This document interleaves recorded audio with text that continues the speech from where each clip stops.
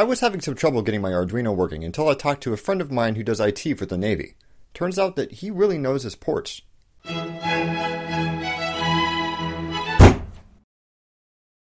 I'm a mechanical engineer, which pretty much means that it's my job to figure out and communicate how stuff should be made, and occasionally to make it myself.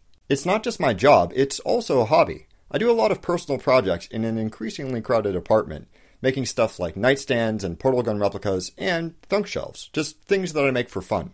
And it is a ton of fun.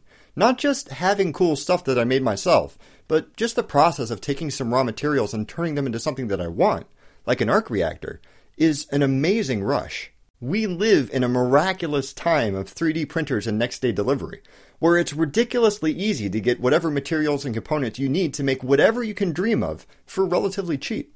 Which is why it's really frustrating to me that so many people have great and interesting ideas for stuff that should exist that they just leave locked away in their heads forever. Tool use and shaping the environment is what has made Homo sapiens into such an amazingly successful and adaptive species, even though we don't have, like, claws or laser vision. One of the defining characteristics of what it means to be human is that if we ever wanted claws or laser vision, we'd damn well figure out how to make them. Not participating in that tradition seems like an awful waste of gray matter.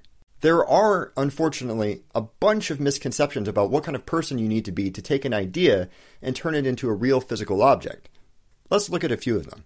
First, some people believe that they don't have the knack necessary to make anything cool. I've ranted about the Dweck effect before, how viewing intelligence as an innate trait rather than a learned skill impairs learning ability. But it's also very obvious to anybody who has any sort of mechanical ability that knowing how to build stuff isn't about being smart. It's about experience. Old and wise machinists don't know little tricks about how to make 1,000 things because they were born in the lathe. They know because they've made 1,000 things. Some people think that they'd need a ton of specialized tools in order to make anything. It is true that having the right tools can make almost any job trivial, but it's not like the civilization that produces those tools just sprung up around naturally occurring hardware stores. Simple hand tools have been responsible for some truly amazing work, from the hieroglyphs on this Egyptian obelisk to this ancient clockwork writing machine, which was assembled 400 years before the Industrial Revolution.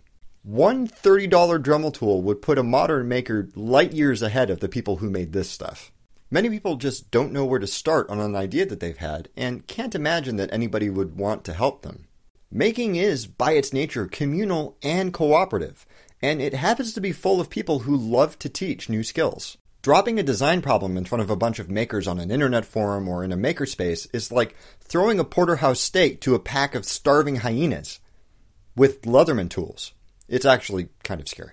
It used to be that getting in touch with the right people and acquiring the skill set you'd need to take on a certain project would require years of apprenticeship under a master. But today, all of the information you could possibly need is right here. Just Googling how to make in a project will more often than not yield a YouTube video or a forum post with at least a starting point, if not step-by-step instructions. Finally, a lot of people think that even with help, an idea that they've had is just too complicated to make themselves. It's very easy to feel intimidated when you're drowning in a sea of advertising bombarding you with claims about space-age, super sophisticated wonder tech that's supposedly too complex for any one person to understand. But in all honesty, they're lying. There is nothing that you can't figure out. A car might seem like an overwhelming amalgam of wires and screws and tubes and coils and vents. Just opening a hood with the intent to make an engine would give almost anybody a heart attack.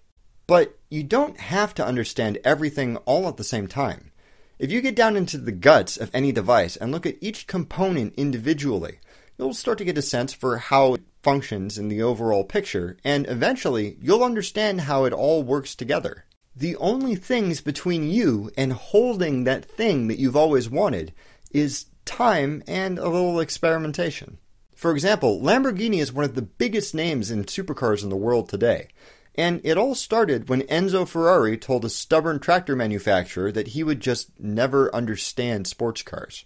William Kamkwamba was living in an African village without electricity, and heard that it was possible to harness wind power to get some. So he checked out some books from the library, and then got some scrap metal and built a wind turbine that now powers his village.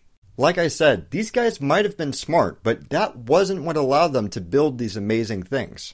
It was the body of experience that they gained just by deciding that they wanted to make something, then tinkering things together and gradually accumulating skills as they went in order to make that happen. If you've got the gumption, there's literally no technology that you can't build for yourself. So ask yourself, what do you want, and how can you start making it? Do you have any project ideas? Please leave a comment below and let me know what you think. Thank you very much for watching. Don't forget to blah blah subscribe blah share, and I'll see you next week.